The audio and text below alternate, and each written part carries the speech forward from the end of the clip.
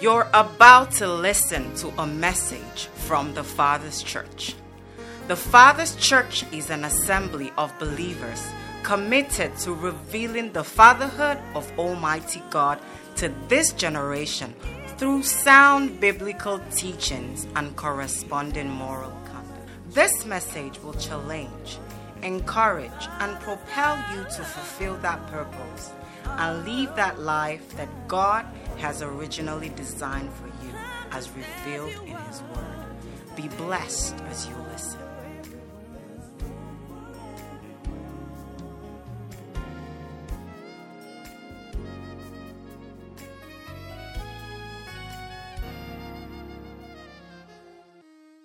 You are welcome to 2022 Governors Men Under Authority Summit. Put your hands together for Jesus. Right about now, we are going to go into the panel discussion. On Wednesday, if you were not here, you missed. So I will encourage you to buy the CD or go online. It's on YouTube. It's on the Father's Church handle on YouTube. It's also on Facebook. There's a whole lot you need to, listen to, and God will help you and give you understanding as you listen in the name of Jesus. So this morning we are going to further this conversation, and I want to quickly invite my panelists. Please celebrate Jesus as I bring in Governor Chris Ekei. Governor Chris Ekei is a development specialist. He specializes in monitoring and evaluation. He's a governor in the Father's Church. He's married, and he has wonderful children. Can you give up for Jesus? With Jesus' joy, please make welcome Governor Maxwell Ihe-Chineme. Governor Ihe-Chineme is an architect and a builder. He's a pastor in the Father's Church, well-educated as well. He's a governor, married, and he has wonderful children as well. Please celebrate Jesus. Don't stop. Hallelujah. And of course, help me welcome Governor Mudiaga Ifeta. Governor Mudiaga Ifeta was called to bar in 1992. So if he stayed back practicing as a lawyer, he should be an SAM by now. Can you give it up for Jesus? But today he preaches the word of God in the Father's Church, Pape Hills. Can we celebrate these panelists? Hallelujah. Praise Jesus. And my name is Emmanuel Osemeka. I'm married to a wonderful woman, and I have beautiful children. Celebrate Jesus for all of us. Hallelujah. Praise Jesus. So we just kick it off quickly. You're welcome, sirs. It's nice to have you again one more time. So in line with our team, Blameless, I'd like to give us 2 minutes to, speak to the team. What exactly does it mean to be blameless? So we start with Governor Chris. Thank you very much. Well, it's clear, obviously, that we live in a terrible world. A world that is constantly, going bad, morally, socially. We live in a world where evil, has been welcomed as the right thing. And if you choose to do the right thing, you are marginalized and seen as not cooperative. And people put you aside. But we have an example in someone who lived in a world similar to ours, and his name is Noah. The Bible says concerning Noah that he was a just man, that he feared God, he was blameless in his time, in his generation, and that he walked with God in spite of the degradation in his time.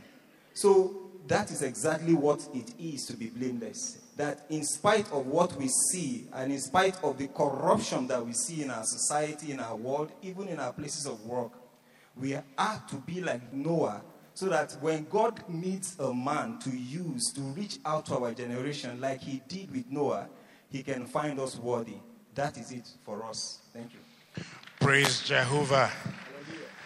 Governor Maxwell. Praise God. I just want to look at it from the perspective of us as believers, As believers, we ought to be ready for Christ to come and, rapture us and all that. And if you look at the end of it in Ephesians, it talks about us being wrinkled and without spot. And basically that's being blameless, So Christ is looking forward to us to be wrinkled, without spot, and without blemish, for him to be able to accept us as his bride. And I think that's an aspect as a believer in these times that we begin to look forward to, not just in this world, but looking forward that when Christ comes, where will he find us? Will we be blameless when he comes for us? Praise God. Hallelujah. When Christ comes, will he find us blameless? Governor Mudiaga. Praise the Lord. I would like to look at a man that God himself testified about, and that is Job. If you look at Job chapter 1, the Bible said there was a man whose name was Job, that man was blameless and upright, one who feared God and shunned evil.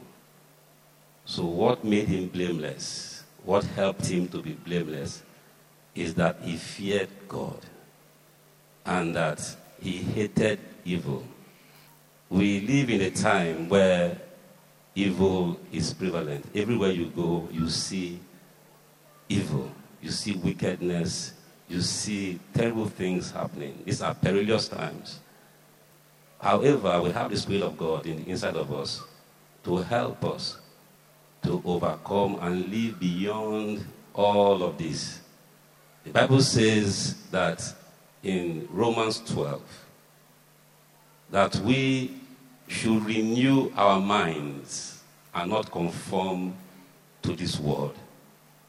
So if you find yourself in a situation where you are being pulled, to join in what is happening, you need to work on your mind now based on God's word. And Ephesians 5, chapter 10, says that we should carefully search out what is acceptable to the Lord. And that means there are things that are acceptable to God, and it's our duty as believers to always find out what is acceptable. And once we are able to do that, we will live a blameless life. In Jesus' name. Amen. Praise Jesus. Hallelujah. So we should be transformed by the renewing of our mind, that we may be able to prove what is good, acceptable will of God. So that is how to strive towards blameless. And in addition to what you mentioned, to be prepared when the master comes, that we may be that perfect church without spot or wrinkle, and that we will be a shining example, like we mentioned, on Wednesday, that we are the light of the world. Praise Jesus Christ. Hallelujah. So at this point, I'd like to welcome all those joining us online, those joining on Facebook. We are live on Facebook, on YouTube, on Instagram, and of course on Mixel. You are all welcome in Jesus' name. Hallelujah. So Pastor Moody, I'd like to go back to you quickly as a follow-up to what you talked about regarding, on your intro, when you talked about renewing of your mind. Specifically, within the context of being blameless, what exactly, what are the practical steps that believers should take to renew their mind and transform their mind? Well, the first thing is the Word of God. To renew your mind, someone said, you cannot, for you to renew your mind, you need your mind to renew your mind.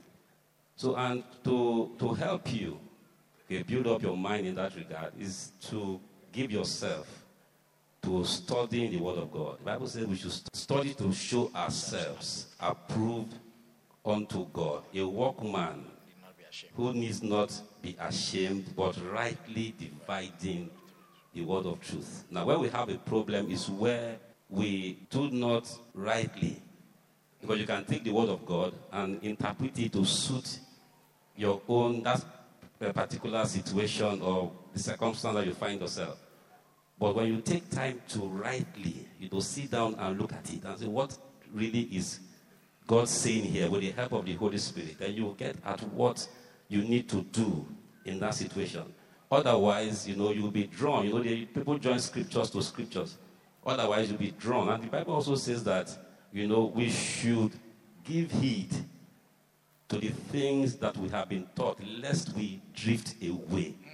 So if you don't pay attention, now people come to church and, maybe the pastor is preaching about a particular thing, and what you are thinking is the other man. You are saying, this one is for brother so and so. This one is for sister so and so. You leave yourself out of that, admonition, out of that correction now. If you do that, you have missed it. You will drift away. But if you put yourself and say, this word is speaking to me, and you begin to look at every other thing that you are struggling with, it will help you. Praise the Lord.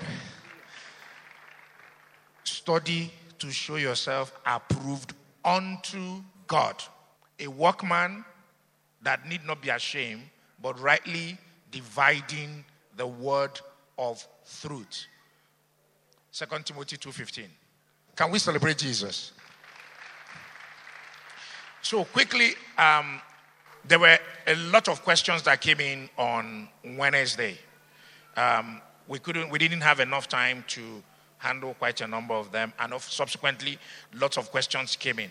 So we'll try to attempt some of these questions, and a lot of these questions centered around parenting, centered around marriage, centered around spouse and all that. So I would like us to quickly take a look at these questions within the context of our theme of blameless. So I will start with you, Governor Chris. So this question came in on Wednesday. The question says, what do you do when your wife starts earning more than you, and as a result begins to make your life hell at home? Interesting. Well, I don't know whoever asked that question. Let me just like to encourage you first that this is not common to only you. It's not common to a few men. A lot of men are going through, a lot of men have gone through the situation. A lot of men have come out of the situation. The Bible says in 1 Corinthians chapter 10, verse 13, it says, there is no temptation that has befallen you that is not common to man. But in all of that situation, and I'm just paraphrasing now, that he makes a way of escape for you, that you may bear up. Take note, not a way of escape is not for you to escape the situation, that what you may bear under it and complete the process. So, and the Bible says in the book of Ephesians chapter 6, verse 13, he said, therefore take up the whole armor of God that you may be able to... Can you give me the Amplified Classic, please? Because I prefer that. It said, therefore put on God's complete armor that you may be able to resist and stand your ground on the evil day of danger. And having done all the crisis demands, you are going to a crisis, but you have to do all that the crisis demands. So the question is, what does the crisis demand? What am I supposed to do? The first one is diligence. As a man, you must be found to be very diligent. I don't know what you're doing, but your prayer, of course, is not for your wife to come down so that you will go up. Your prayer is that God will exalt you such a way that you can also support your wife as much or even better than she's doing. So diligence is important. And what is diligence? I got it from somewhere. Diligence is concentrated, consistent, and well-directed effort. I used to tell my children this every day. Concentrated, consistent, and well-directed effort. You have to be hardworking. You have to be seen as a very hardworking, a diligent person in your place of work. You have to be consistent. When it is time to go to work, even if you don't expect to see customers, wake up, get dressed, pack your tools, and head to your place of work. It shows diligence. It creates that picture in your wife's mind that my husband is actually trying. Day in, day out, you have to be consistent. And then it has to be well-directed. I can give you an example of I've been in this situation before. I had to, change tactics. I was submitting proposals to the public sector. But of course, we know the corruption in public sector, and I was not willing to. So my partner and I just decided, okay, let us try the private sector. We tried the private sector. A little thing came in, but not enough to sustain the family. What did I do? I dusted my CV. I revamped it. I started taking free courses because I didn't have money to pay for expensive courses. And I started applying. God saw that and had mercy on me. He gave me a scholarship. I went outside. I came back, and voila, things just opened. Hallelujah. You know? And this continued for years. So that is it. Then you must also, the Bible says that husbands, Ephesians chapter 5 verse 25. It says husbands should love their wives as Christ loves the church. So in all these areas, when you have gone through the crisis and you come out at the other end, you must be found blameless in this area. Very, very important. You must love your wife before, during, and after the crisis. So that when God blesses you, you don't say it is my turn to show her pepper. No, you don't do that. You keep loving your wife, and that is how to go through it. I don't know how long it's going to take. So the Bible says, rejoicing in hope, patient in tribulation, and then persistent in prayers. That is what the Bible says you should. So in all of that, just keep doing that, and God will pull you through. Hallelujah. Here's thou a man diligent. He shall stand before kings and not mere men. So diligence is the key. Hallelujah. There are shining examples all over the place. Yours truly is one. Amen. So Pastor Moody, there's a question I want to put to you.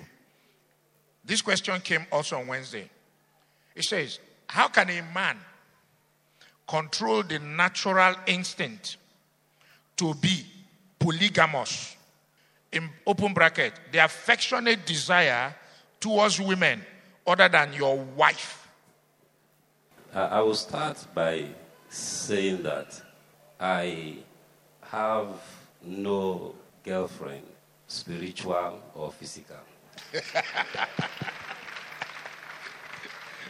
Someone asked me, a friend asked me some time ago, how do you do it? And I said, if I'm looking at myself, then I will fall. I will have challenges. But it takes God. As a natural man, yes, you'll be pulled into all manner of sexual sins and all that. But we are believers. We are born again. Now, I want to show us a scripture which will help us. In 1 Corinthians 7 and verse 1. Now, this question was also asked in the days of Paul. He said, now concerning the things of which you wrote to me, it is good for a man not to touch a woman. Now we have here someone thinking of polygamy. Okay? But Paul is saying that you are permitted to have one wife. You should even be giving thanks to God. Because what we have been called to do requires all our minds, all our strength, and all our resources. Now let's read on. 2. It says, nevertheless, because of sexual immorality, let each man have his own wife, and let each woman have her own husband. Now I want to say here, because you heard the word wife, and you say, well, the one I have is a girlfriend, and so I have one wife, and I have girlfriend. That is not what he's saying here. One wife talks about one woman. Okay? So you are not permitted as a Christian to even begin to think, and the Bible also says that I have been crucified with Christ. Nevertheless, I live. Now the life that I live by faith of the Son of God who died and gave himself for me. So you are living a life for someone. You are being crucified. You are dead to these things. Now, when you begin to think along that line, you will fall. So the first thing you say to yourself is that I have been crucified. I am dead to these things. Please put your hands together for Jesus. I'm staying with you, Pastor Moody. I'm staying with you. There's a follow-up question to this. I consider this particular question a follow-up because it also came on Wednesday. A wife was talking to her husband. This is how the the question came. It says, a wife says to the husband, honey, I can't keep up with conjugal duties anymore. Could you please find yourself another lady to perform that? Better still, I can get one for you. Now the question is, as a believer, how does the husband respond to this? Or what is he expected to do, being still very agile, so that he will not be blameless? So that he will be blameless, rather. I would like to say, first of all, that if the person who sent this message is here, he will need to come for counseling. Because, there are certain questions that you cannot actually, you cannot answer without having the details of what is going on in that home. But we will try as much as possible. Now, let's go back to the text in 1 Corinthians 7. Let's go to 3. Let the husband render to his wife the affection due, and likewise also the wife to her husband. Okay? 4. The wife does not have authority over her own body, but the husband does.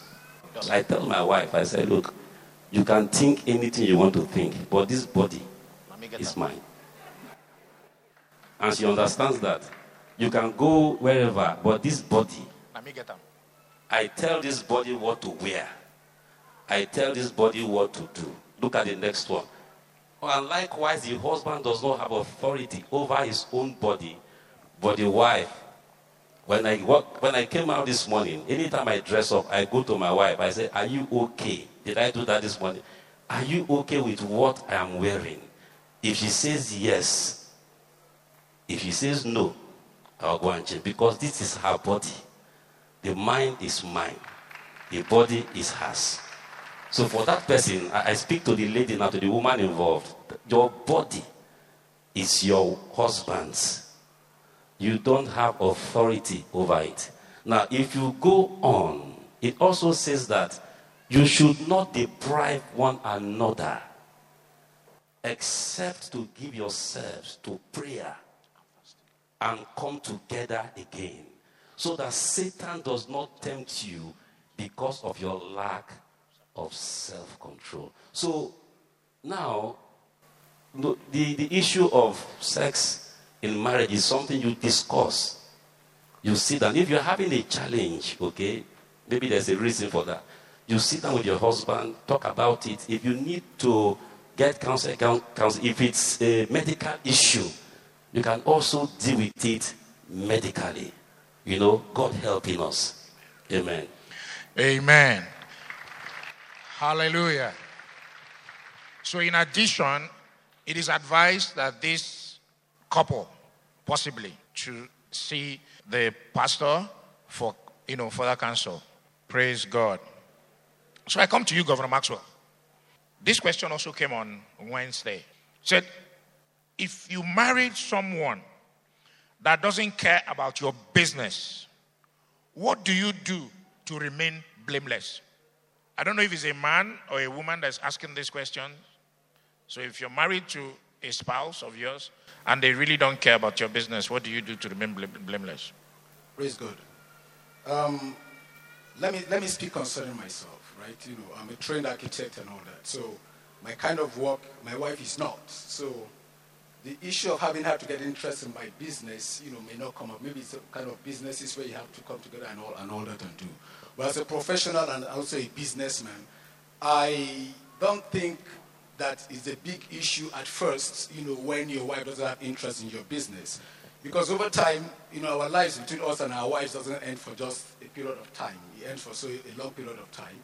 And I don't know how long they've been married and how long this thing has happened, but I know you have to give it time. Over time, you get to understand that your wife will get involved in your business. My wife doesn't get involved in my business sometimes. I might do some designs and say, hey, what do you think about this? What do you like about this? I can share those stuff with her. So in such regards, when you have a situation where your wife does not care about your business, I think maybe you need to do some level of marketing. If you can't sell your business to your wife, I don't know how else, who is the next person you can sell it to, you know? She should be your first customer. Yes. You know what I mean? Excellent. So you should be able to sell your business to your wife or have to be able to accept that. Then I think everything will work out well. Praise God. Hallelujah. So I have a follow-up question because I think somehow this next question is interrelated. So it says, it's another question. As an entrepreneur in today's Nigeria, I ought to be dispensing value always by putting out value. It says, how do I strike a balance between giving out free value and selling value? Also, how does one become highly sought after in his niche or field of specialization? It says, can you answer within the context of the theme, blameless? Praise God. Bible speaking says, whatever your hand finds to do, do it as unto the Lord. But it means that even as a workman, your first boss is God. Whatever you do, you make sure that God loves what you do. You're doing it unto God before any other person. I also want to use this opportunity to also speak for employees. Most times you're in offices, you think your boss owns the business or you work for your boss.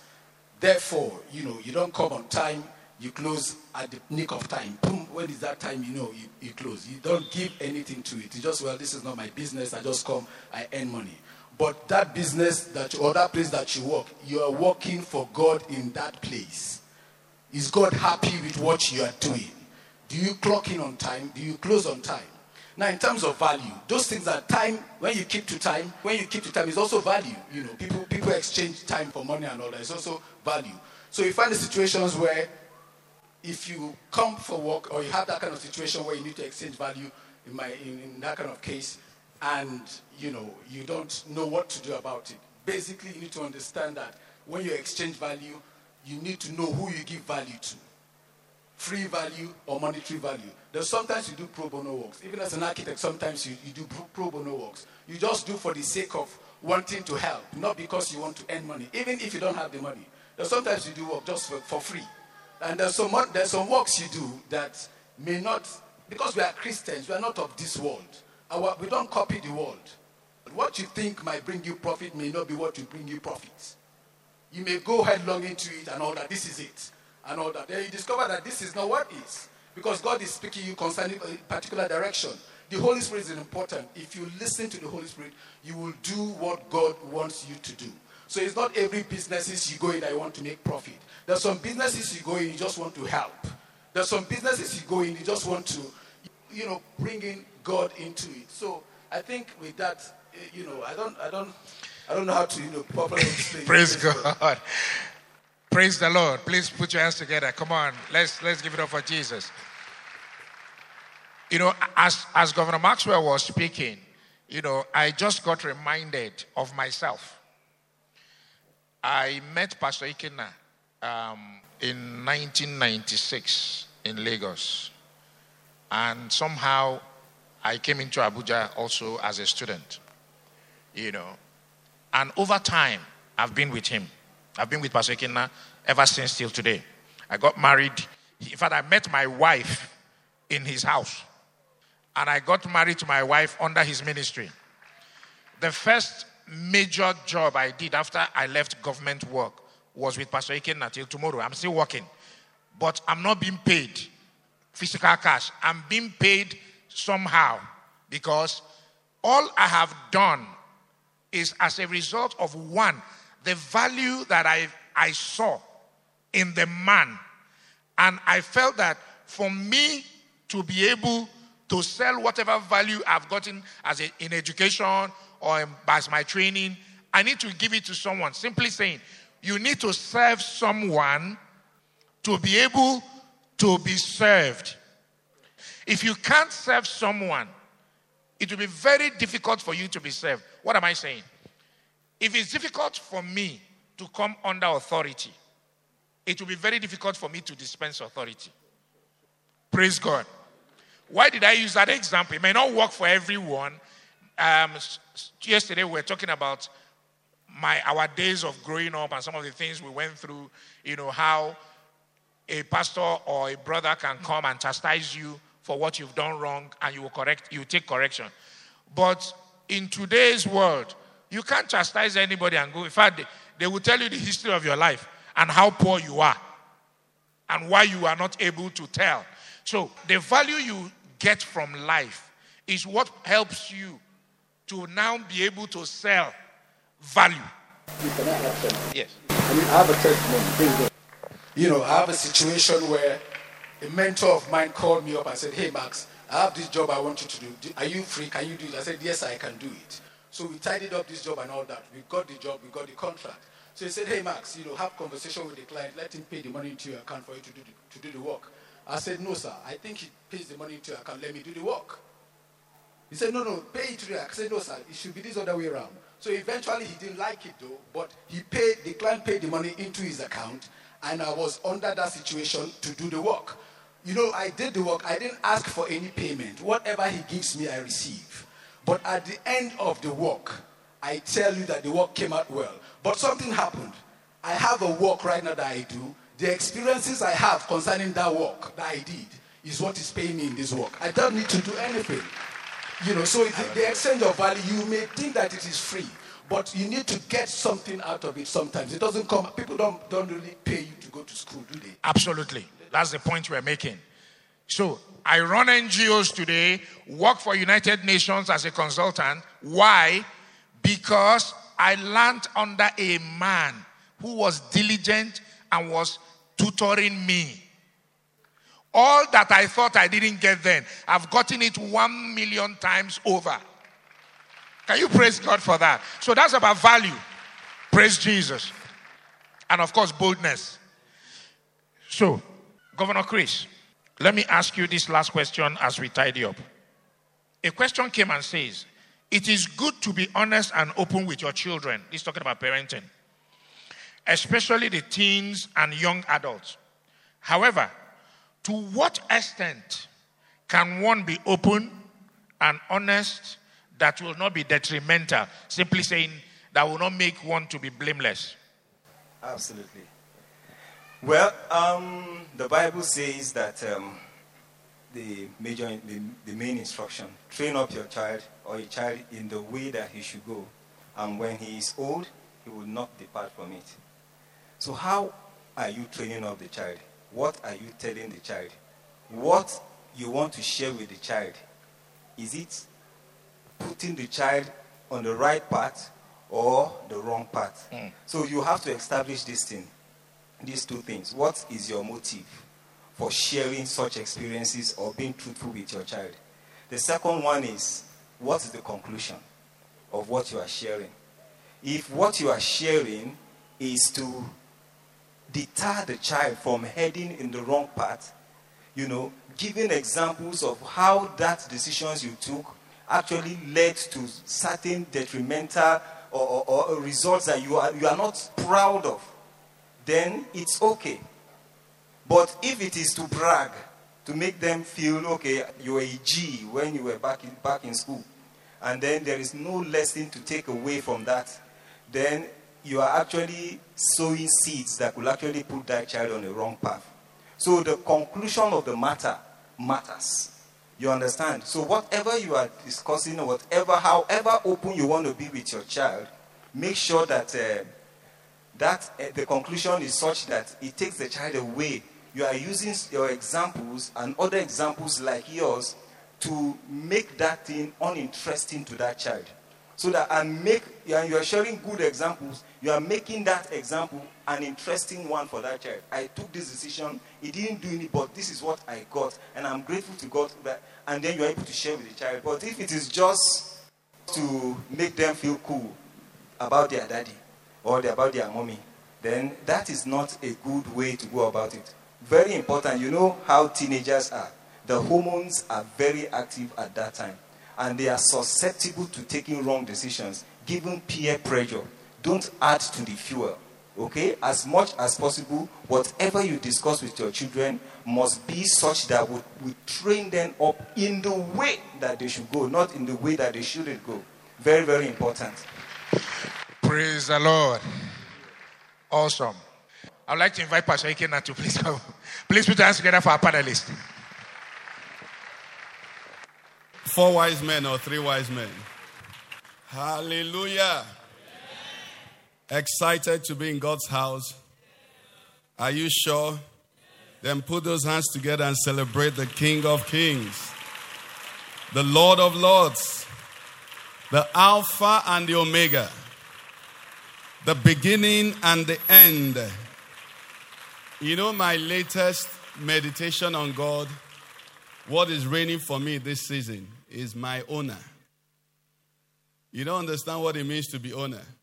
You know, recently, my wife is not around, so I said, let me try and go through the whole Bible. I was reading. I said, let me even start from Genesis 1 and it said, in the beginning, not federal government, not USA, not Canada.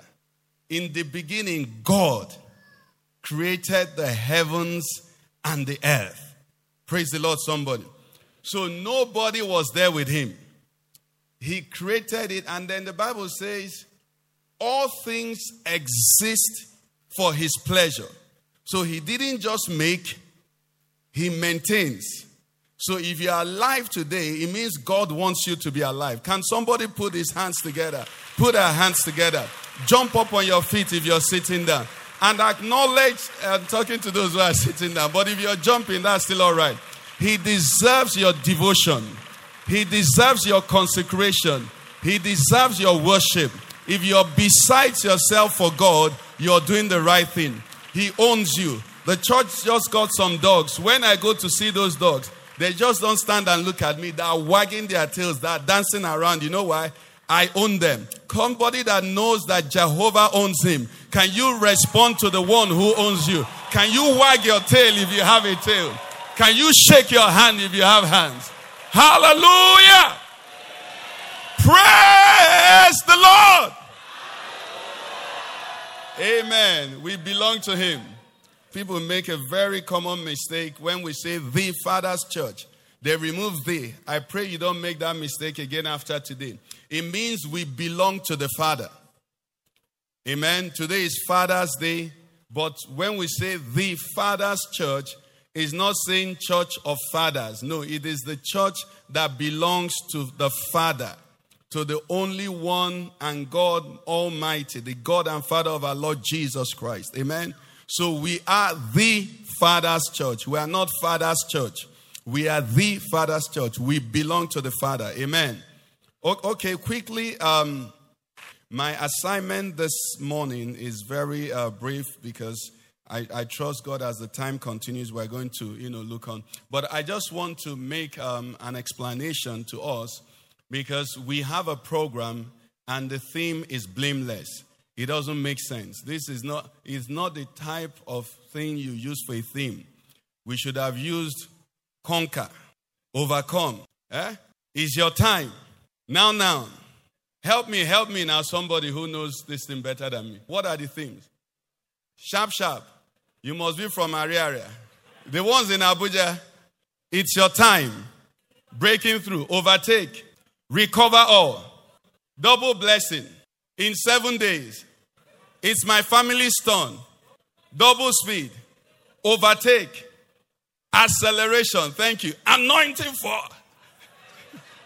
Hallelujah. I mean, they're all right, depending on the assignment God gave to them. Praise the Lord. But if I were you, I would ask, because I asked, why the theme blameless?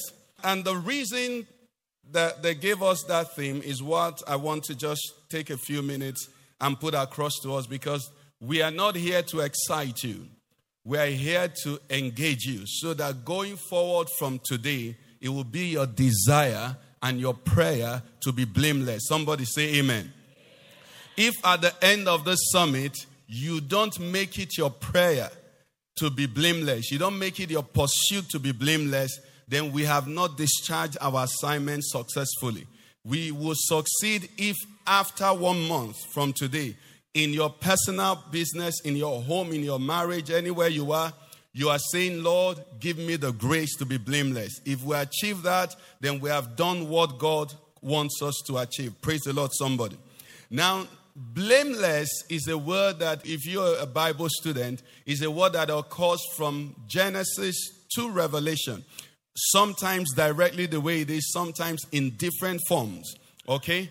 But one thing that you would note is that that word is a word that God will not negotiate. Is a word that he will not adjust. Is a word that Christ's sacrifice on the cross did not remove.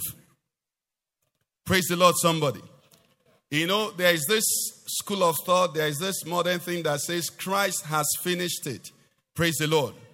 Now, part of the passage here, I thank God for the panel. I think our brother talked about Ephesians 5, 25, 24, 25. Husbands, love your wives as Christ loved the church and gave what? Himself for her, okay? That he might present her to himself a what?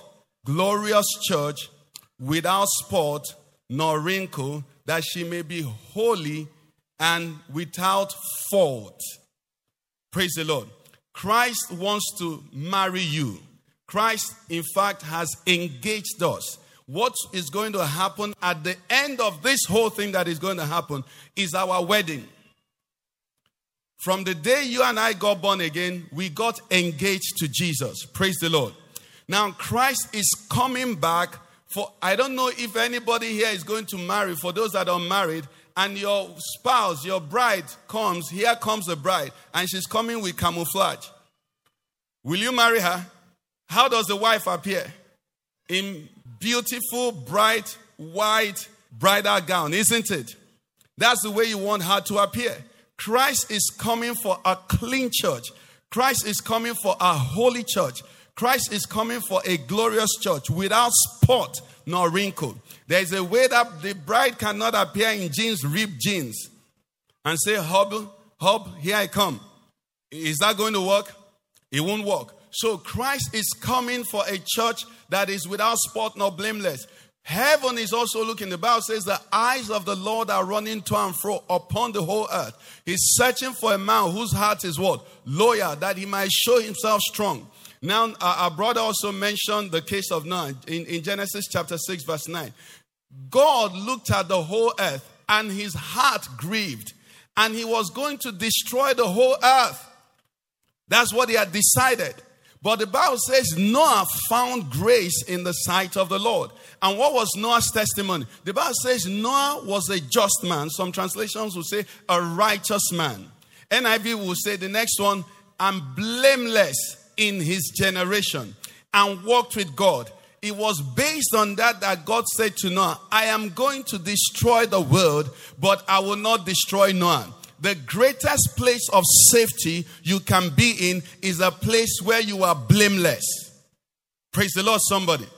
I don't know much about medical science, but the ABC of disease prevention is cleanliness. The fundamental of being free from disease is cleanliness. That's why if you go to a hospital and it's dirty, better go home with your disease. I mean, people here don't have disease, amen? You're healed by the stripes of Jesus. But if you find an environment that is dirty, nothing good can come out of there. In fact, 90% of medical treatment is to clean the place that is infected. Why? Because from creation, holiness is responded to. Your body responds to cleanliness. Everything responds to cleanliness. Praise the Lord. We live in an estate, and by the grace of God and by the mercy of God, we have not had rats inside the house. There are lots of rats in the estate. You see them, some rats that negotiate with cats. When the rats come, the cats come, they say, which way do you want to turn?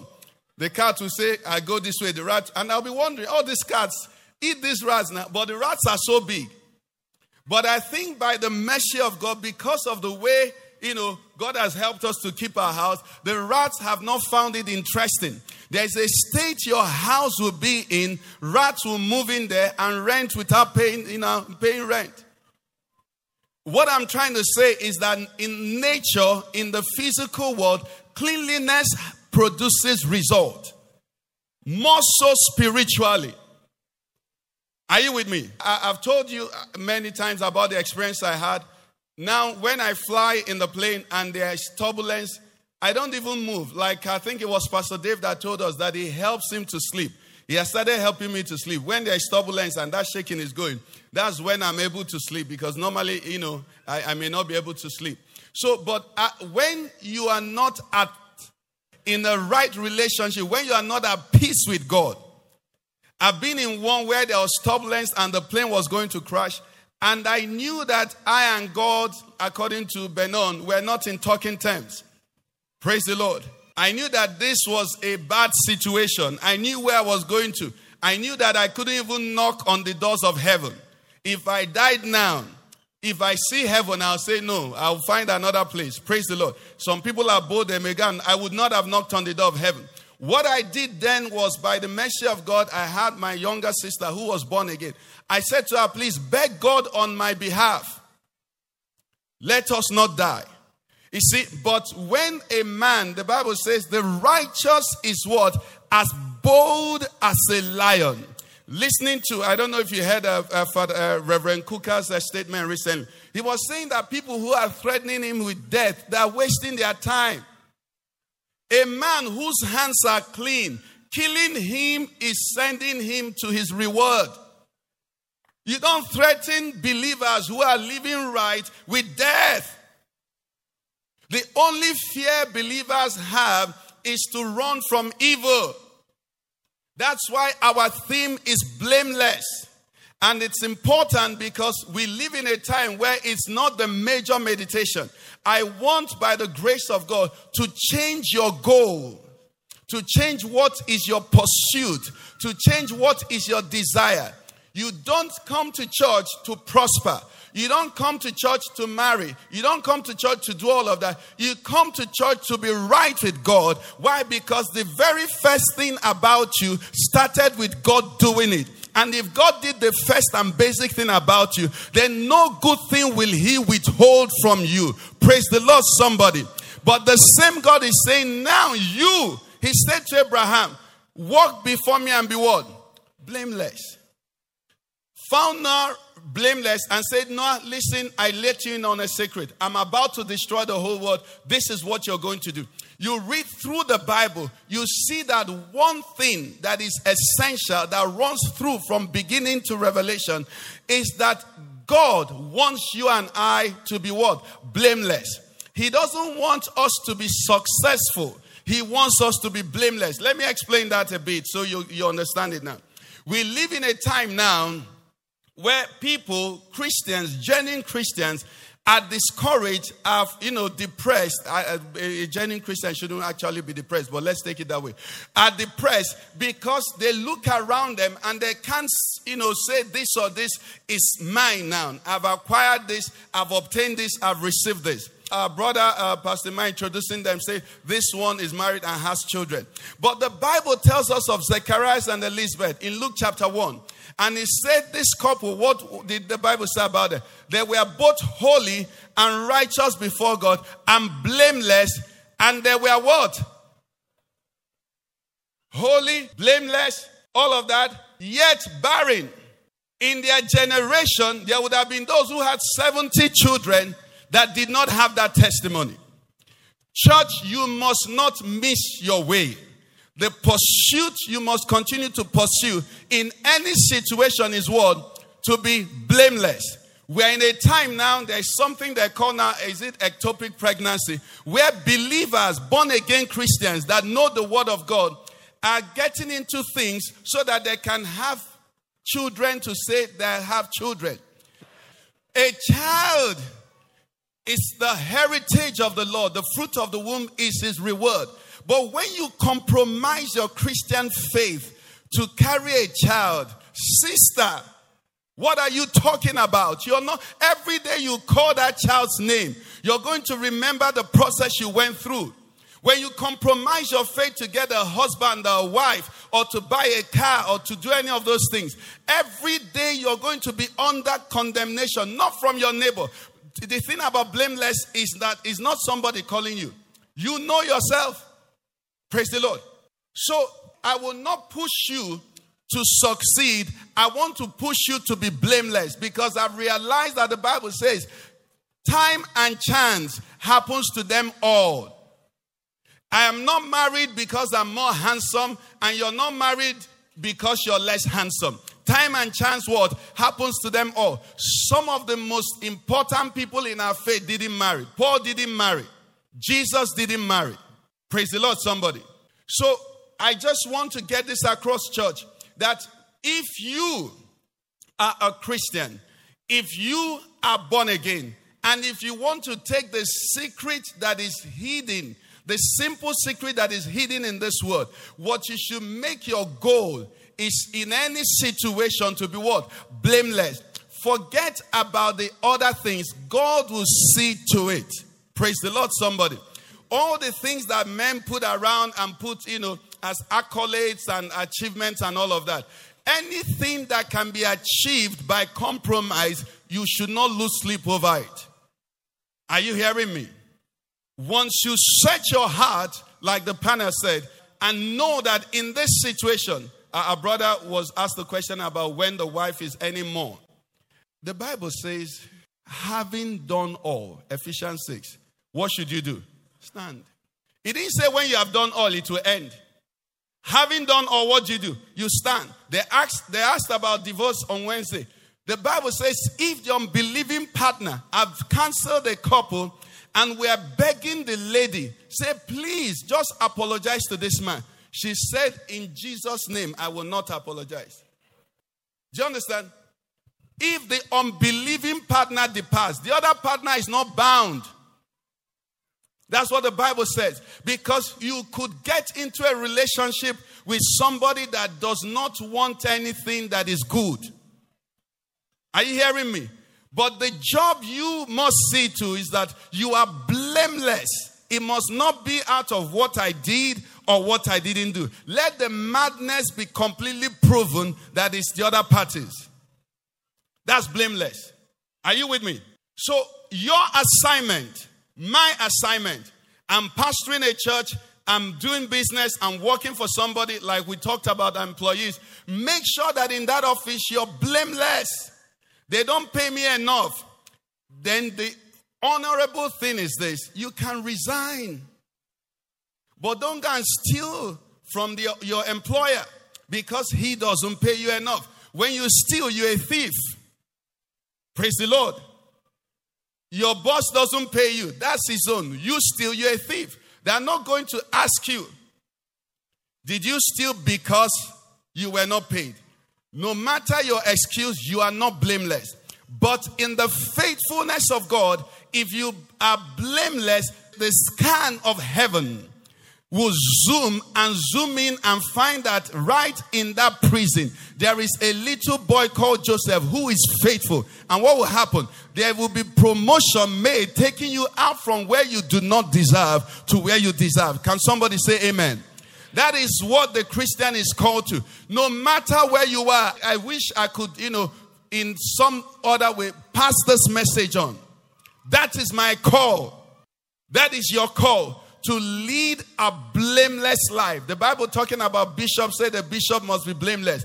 A church member must be blameless. A Christian student must be blameless. Every one of us must be blameless. Is a precondition. What do lawyers call it? Is it condition sine? What was that in law? No, there is an Italian one they used to come. There is no other way. Praise the Lord. And you get this position, I can tell you as your brother, as your pastor, you can go to sleep. You know why? Blamelessness has a way of attracting the attention of heaven.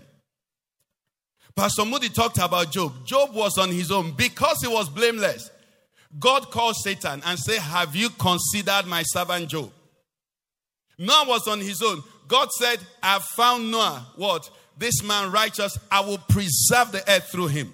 Read your Bible. Everywhere you find a man used mightily by God in the Bible, the condition was not that he wanted it. I've said it here. Some of us don't like hearing it. But ambition is not a spiritual quality, except his ambition for blamelessness. I give you an illustration. My time is gone, so I leave it. Daniel was put in Babylon, or rather they were taken captives into the nation of Babylon. And the Bible said, the king said, select for me young men, good-looking men, bright men, whom I'm going to train in the matter of the king's business. Isn't that a testimony? That is distinction.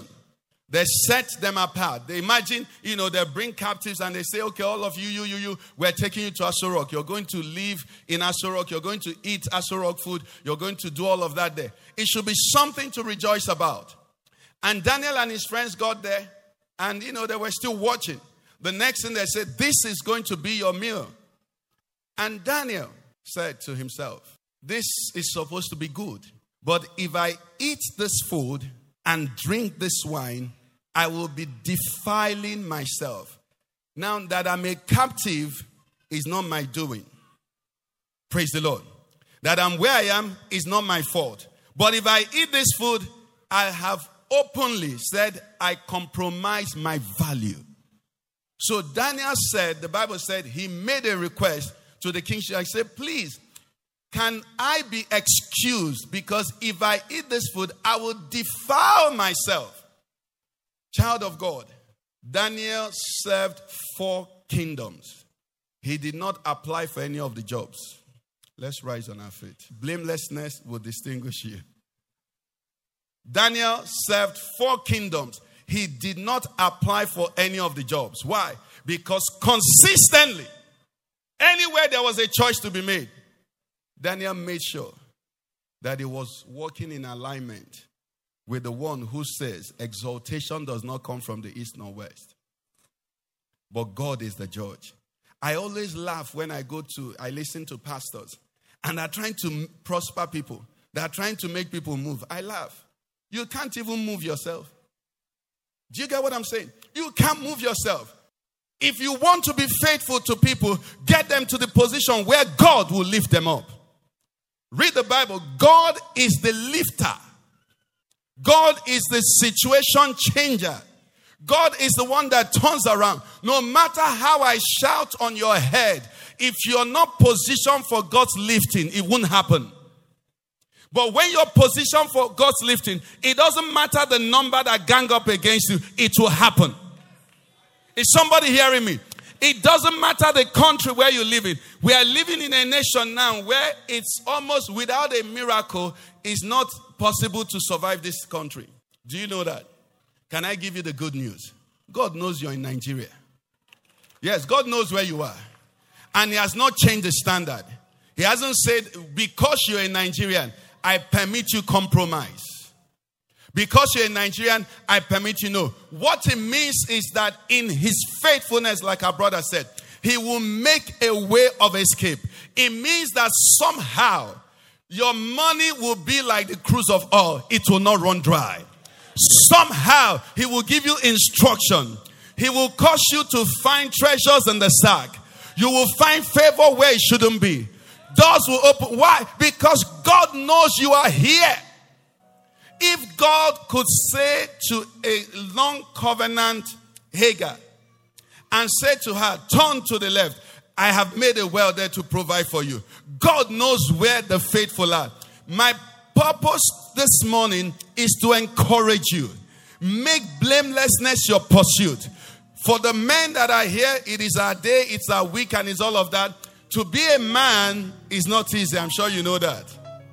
There's a saying, say, to be a man, no be a day's job, isn't it? To be a man is a calling. To be a father is an office. You know why? Nobody becomes a father by accident. Praise the Lord. Minister George talked about we carry the seed of procreation, isn't it? You did an act. It was what being a father is a result of harvest time. You get what I'm saying? Now, from the moment of seed time, you have taken an office. And that office makes you responsible. Now, it means, sirs, brothers, the men in the church, it means that you can no longer take off your jacket and do as you like. You have become responsible to lead. You have become responsible to cover. And you must not be found blameless in it. I read the Bible and I realized that when Eve took the fruit and ate, Eve spoke to Satan. They had their conversation. Eve ate the fruit, gave Adam. I realized that when God came, he did not ask Eve. God did not go to Eve. You know why? Eve occupies no office. Eve is PA. I have made you what? A helper, comparable. And Adam himself said, this is now. So Adam ratified Eve. This is now bone of my bones, flesh of my flesh. And I will call her my Eve. So Adam chose Eve. God did not go and say, Eve, why did you talk to Satan? Why did you take the apple? Why did you give it to your husband? Why, you evil woman? No, God went to the man. Say, you are the one I gave this office. What happened? What did you do? And I speak to every man here. Listen to me, man. It's not easy to be a man. But thank God we are not alone. Hallelujah. Thank God the Holy Spirit is there to help us. But you must understand there is a high call. There are some things I would ordinarily want to do. But when I remember I'm a father, there are some stories I don't want my children to hear about me. There are some things you don't want to hear. You don't want somebody, your wife to come and see you. You have removed tie, you remove shirt, you're fighting. That's what parents should be doing for their children. Imagine your children holding you. Daddy, don't go. Daddy, don't go. Do you understand? You're a father. You're an example. You're a role model. I'm not making excuses for women, please. But the woman can lose her temper and shout and do all of that. But as a man, you should be like the pillar of stability. All the chaos is going on. You just remember you're occupying an office. You stand like the British butler. See the way they're looking at me. I'm also a man. I'm in the same position. Do you understand? You must be blameless. The standard for us is higher. Praise the Lord. We have no choice. As the church, as fathers, as men, listen to me. You are, it's I don't know what to call it, but we don't enter. Listen, when Paul wrote to the church in Corinthians, at a time, some of them say it is better for a man not to marry. To be a man is not easy. For those, I'm sure nobody here beats their wife. She talks, you beat her. There's a career in wrestling. There's a career in boxing. There's a career, the UFC, the other one. Kickboxing. There's a career in that. Go and do it and make money for us. Do you understand? She talks, you talk. There is comedy show. Go and start that. Listen, it's a call. You must, sometimes you argue with your wife or you're in a position and you think, I've won. You cannot win over your wife. It's a shame that you win over your wife. How can you win over your body? He said, no man ever hated his flesh. But what does he do? He said, he nourisheth it. So the only beating you can beat your wife is to massage her. Are you hearing me? Nourish her. It's not easy, but it's the call. Less than that, we will not be found blameless. That's the simple truth. I should do that because God himself is a father. He knows how to turn things around. Listen, there is nothing as sweet as somebody say, so good loving somebody when somebody loves you back. You see, when as a man, you love your wife right. Let me tell you, no matter the macho you do, you can force your wife to wife you. But when your wife responds to you, to the love you love her, that one is another level. Do I have a witness here? When your wife is responding to you because of the way you love her, money can't buy it. I'm telling you the truth.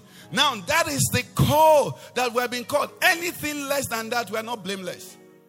Praise the Lord. Don't worry, women, just enjoy your day. Just to help you, just so that somebody doesn't think Mom Chi has finished pastor's head. That's why he's saying this. Let me help you. The Bible said, it said to husbands, to men, what should you do? It said, be careful how you treat your wives. What? Lest your prayers be what? Who hinders prayer? That's God giving you the conclusion. God is saying, on this matter, they didn't say to the wife, lest your prayer be hindered. It's the man they said. So concerning the man that has the question, The wife is making the house hell. I was telling Pastor Chris, almost every Christian man has gone through that season. Do I have a witness here? Anybody that has gone through that season where your wife is earning more than you? You're not raising your hand, so it's only me. Let me tell you, it's humility 101. You know this goatee we carry?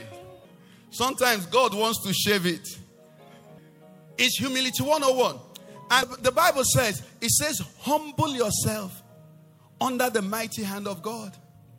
Because you see, some of us men, because of the privilege God has given to us, what we think about ourselves, we will call God and we sit together with Him and drink tea.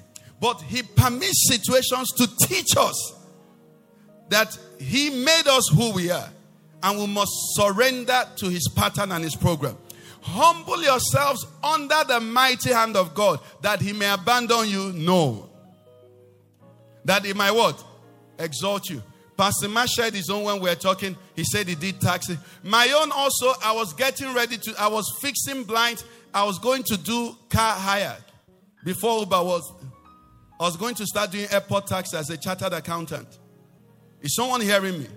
The very day, maybe I should share this for some man. The very day I was going to get the money to buy the car, so I started doing airport taxi so that I can support my family, was the very day they called me to resume on a job I had interviewed over a year ago. I was going to the east, to Enugu, to collect money from my dad so I can buy the Mercedes that I wanted to use. I wanted to do it big, to do airport taxi. While we were at Gwagwalada, they called my wife, who had our mobile phone, and she called the person I was traveling with, that this is what they said. The man said I should come back immediately. It was a Friday. I turned from Gwagwalada, came back, went to Maitama, sat with the man the same Friday. The man said to me, listen, telling you the truth. He said to me, you're going to do this job and I want you to start on Monday. It was Friday afternoon. I know the next question. How much do you want to be paid? I adjusted my body. I calculated all my problems and put it in financial terms and said, this is the amount I want. That was a company that they were paying the accountant maybe altogether per annum less than 100,000. They started paying me then, 1997, 600,000 with car.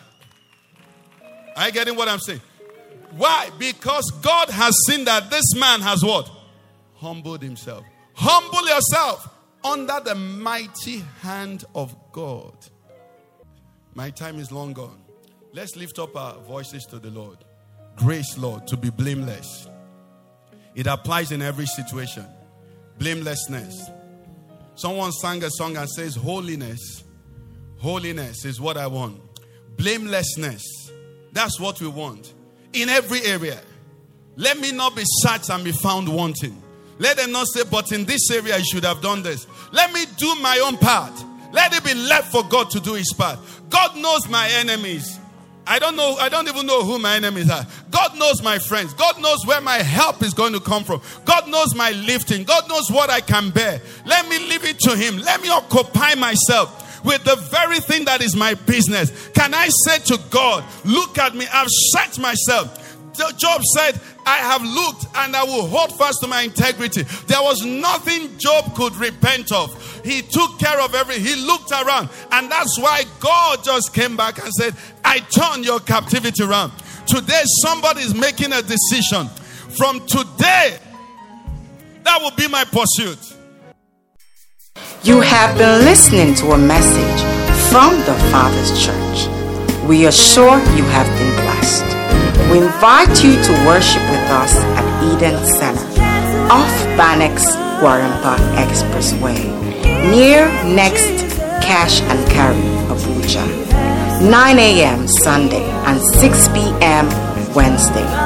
Call us on 070-31-588-404. You can also find us online on our website, www.thefatherschurchonline.org.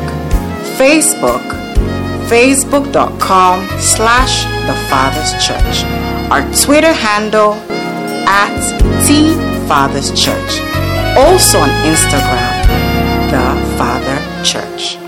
God bless you.